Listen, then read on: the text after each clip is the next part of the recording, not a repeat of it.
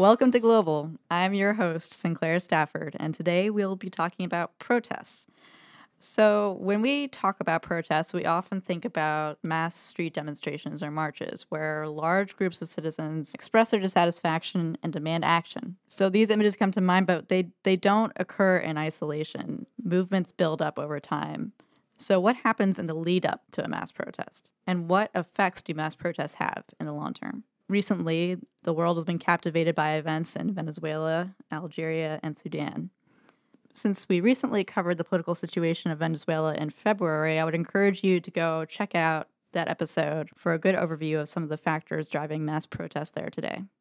So before we get started, let's just give you some context on Algeria and Sudan. Let's go all the way back in our time machine to 2011. And we all know about the Arab Spring, or at least I hope you know about it. During the Arab Spring, the Middle East and North Africa, anything seemed possible. Tunisia's strongmen fell because of mass protests, and then Egypt soon followed. Then protests erupted in Bahrain, Libya, Syria, and Yemen. But in the end, aside from Tunisia, we didn't see any really democratic change happen in those countries. But the world was captivated by these mass protests anyway because they challenged the status quo, and they brought the world's attention to how so many people in this region of the world were disenchanted. Now, we can fast forward now to 2019, today, Sudan and Algeria, where we've seen lots of demonstrations and protests that, again, have successfully removed longtime authoritarian leaders and created the opportunity for greater change to occur. Today, we're going to unpack some of what's taking place in those countries as a way to understand the effects of protests on a country's democratic journey. So today, I'll be talking with Liz Lewis, the acting director of IRI's Africa Division. Since 2009, Liz has managed IRI programs in sub-Saharan Africa, so she's a real specialist. And our second guest is Chessie Gordzounian. You know her, of course. She's one of our global hosts, but she's also a program officer in IRI's Middle East and North Africa Division. She specifically covers our Algeria programming as part of her portfolio. Liz and Chessie, welcome to the podcast. Thanks, you. Sinclair. So let's kick off this discussion by talking broadly about protests. We know there's a whole host of reasons why people protest around the world. Cost of living or basic goods increasing, poor service delivery, demands for greater fundamental freedoms, and occupation, the list goes on. Not all of these have the same goals or the same impact. So, in your opinion, how can we, as external observers, identify the protests that have the potential to actually make an impact? I think one key factor is the level of organization of the protest. Sure, a lot of them can start out as spontaneous instances of citizens going into the streets, but I think for the more intermediate term or the longer term success of the protest movement, there needs to be someone or some group kind of in charge or being the leading force of that movement. Now, it's also important to note who those people or organizations are. So one thing to think about is how representative or broad-based their organization is, or how well they speak to the collective and broad-based demands of the people in the streets. If it's a group speaking to a niche interest or potentially a certain political view or something like that, then you might have less chance of citizens remaining coalesced around this movement into the long term to make it more successful. I don't know, Chessie, do you have something else to add? No, I definitely think you brought up a good point, especially in terms of the organization level. And I would also say just the path forward, right? A clear idea of what the outcome should be and what people are rallying behind, not just some, we're upset today because the price of gas is high and then tomorrow we'll come back because, bread is too expensive or whatnot. There needs to be some clear path forward or ask. There needs to be an ask, basically, and that's something that we can get a bit more into when we talk about, like, Algeria, for example. Yeah, you said that there needs to be a clear leader of the protests or some sort of organization behind them. That's something we actually haven't seen as much in Algeria and Sudan, right? It's pretty just kind of a leaderless movements. I think to some extent. In Sudan, the Sudanese Professionals Association has been kind of that organizing force, and that now has broadened into a bigger alliance of the Forces for Freedom and Change. So I think a key point is, so after the fall of Bashir, what was important was there was now a specific entity that was going to engage in negotiations on a way forward. While There were a lot of people on the street. They were broadly representative. It was a little more loosely organized, perhaps, at the beginning. The fact that there was an organization kind of leading the charge and that was listing coherently the demands of the protesters to the regime was critical in the success so far of that effort. So I would say that's one of the main differences with Algeria as well. There were clear demands. I mean, they wanted Bouteflika to step down, and they wanted a change, a holistic change to the regime. No real leader has emerged from this movement, which I would say has its benefits and negatives, which we can get into later. But in the case of Algeria, I think that almost defies what we were talking about earlier, the need to have a leader, because you see this happening in the streets of Algeria and throughout the country, but no one is really stepping up and declaring themselves the leader of this opposition movement. And that maybe links to the other point that you made about the need to have a clear vision, because I think we've seen a lot of these protests. You could almost say the easy part, although it's not easy at all in many of these countries, is actually doing the protest and getting everybody to rally around the idea of, no, we don't want this. But then the harder part comes to when it's, what do you want? And it's a fine line, too, right? I mean, we've seen instances where people have been seen as the leader and then they've been accused of co-opting a movement, or their interests aren't in line with the ordinary person on the street. And so it is a fine line. Sometimes that can hinder the movement as well. Well, moving on to the next question here. History has shown us that there are mixed results when it comes to protests. So what needs to happen for protests to pave the way to successfully establish a democracy? I would say, echoing what Liz said earlier, just a clear roadmap, a clear list of demands of what is next. Okay, again, you want the fall of the regime. The regime is down, right? You cut the head off. Now what? What do you want next? Do you want transitional justice? Do you want free and fair elections? Do you want, what is the path forward? I would say that's extremely important. And I mean, I think we learned from the Arab Spring, for example, that the transition from a protest to a democracy is a long process that is fraught at many different points. So just because the protest might have been successful in achieving its immediate aims, which is maybe the fall of the regime or some kind of transitional period, that doesn't mean that you'll end up there at the end of the day.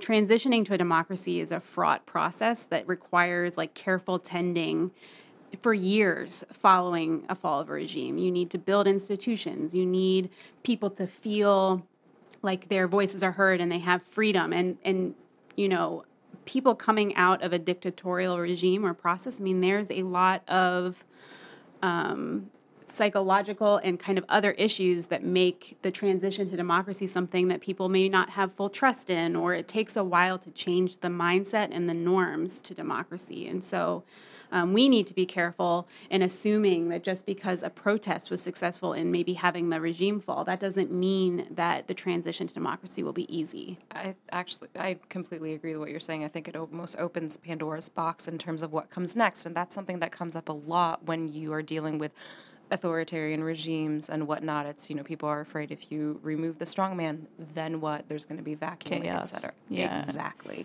Yeah.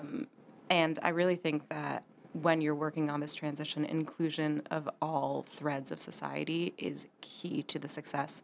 Otherwise, you're just perpetuating marginalization that, in most cases, is oftentimes the reason behind the initial uprising. Yeah, absolutely. And patience, which is something that's funny because in the implementing community, it's always like, well, why haven't things changed yet? But it takes a long time.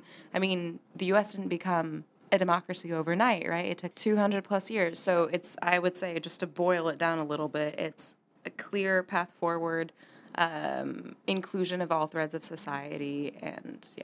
Okay, so now let's get into the nitty gritty more with Algeria and Sudan. Protests don't come out of nowhere, but at the same time, things have been kind of the same in Algeria and Sudan for a long time. Economically difficult, stagnant in terms of rights reforms, anything like that. So can you just tell us quickly how the protests began, Chelsea, in Algeria, and what they've achieved so far? Absolutely. So yeah, you're right. A lot of people do think that these protests, why are they happening now? Algeria has been like this for years, nothing new. I would argue that it was precipitated by the economic crash that happened in 2014 when the oil prices dropped significantly and the government was no longer able to do what I call the cash for peace deal, where it would provide very significant subsidies and handouts and whatnot to citizens in order to almost calm them down or keep them at bay.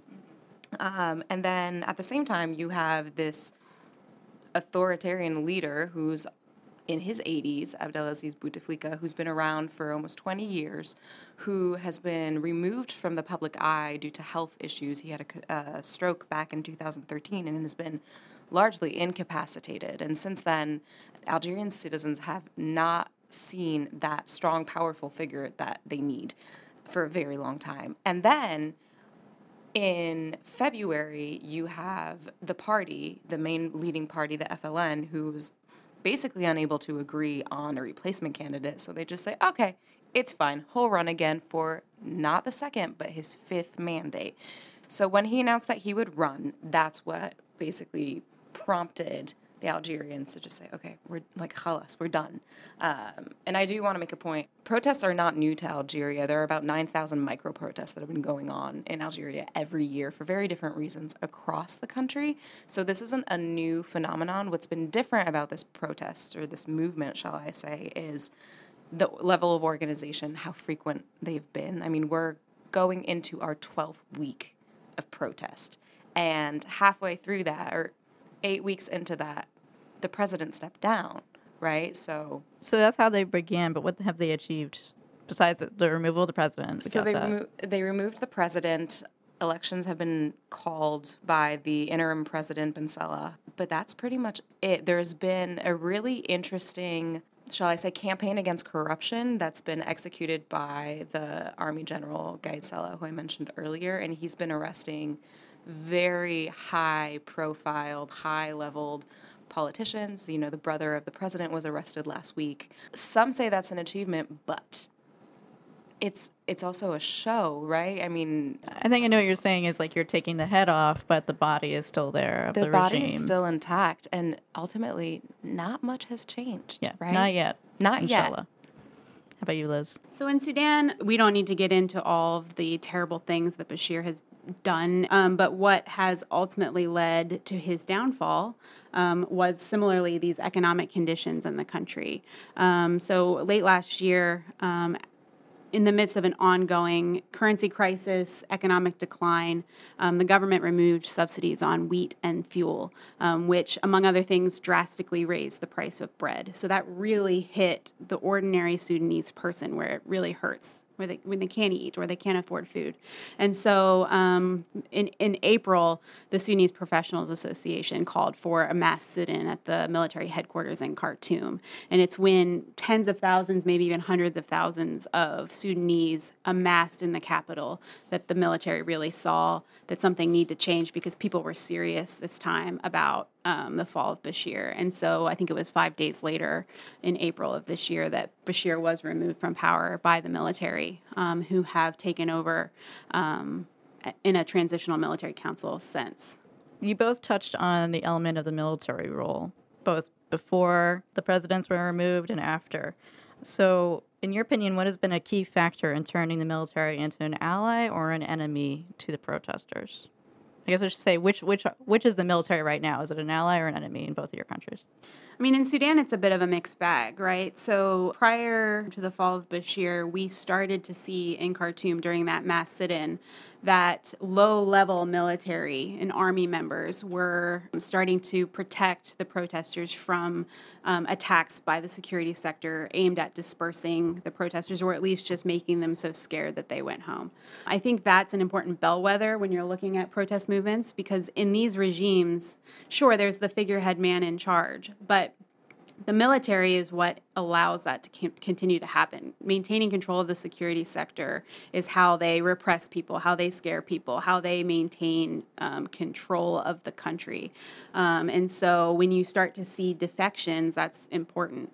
Now, why would low-level military defect? oftentimes it's when they start to see that they also have nothing to lose. When the soldiers aren't getting paid, or when they're not seeing that their protection of the regime is getting anything for their family, then they start to question, just like everyone else in the country, what do I have to lose? So why not join these people to demand our freedom? Because oftentimes the low-level ranks are in just as much distress as the ordinary person. So yeah, the military has always played a significant role in Algeria, especially in its politics. Initially, before these protest movements began, the military was part of Bouteflika's clan, keeping the status quo. And then you have these protests. I think the military realized that this was an opportunity for them to, I don't want to say take power, because I don't think that it's not a military coup, and I don't think that the military is going to sweep the elections or whatnot if they do end up happening.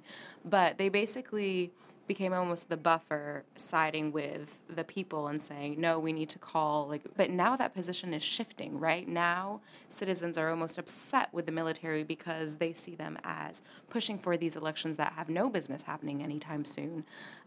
So there's this weird dichotomy, I would say, in terms of perceptions of the military. So, turning aside from the military and going towards the regime now, when you're looking at the dynamics of a mass protest, the protesters aren't the only ones who determine whether their movement is a success or not. Authoritarian regimes typically make mistakes, and you could even say they have to make a mistake for protesters to succeed. So, what do authoritarian regimes, in this case Algeria and Sudan, typically do when they're challenged by protesters?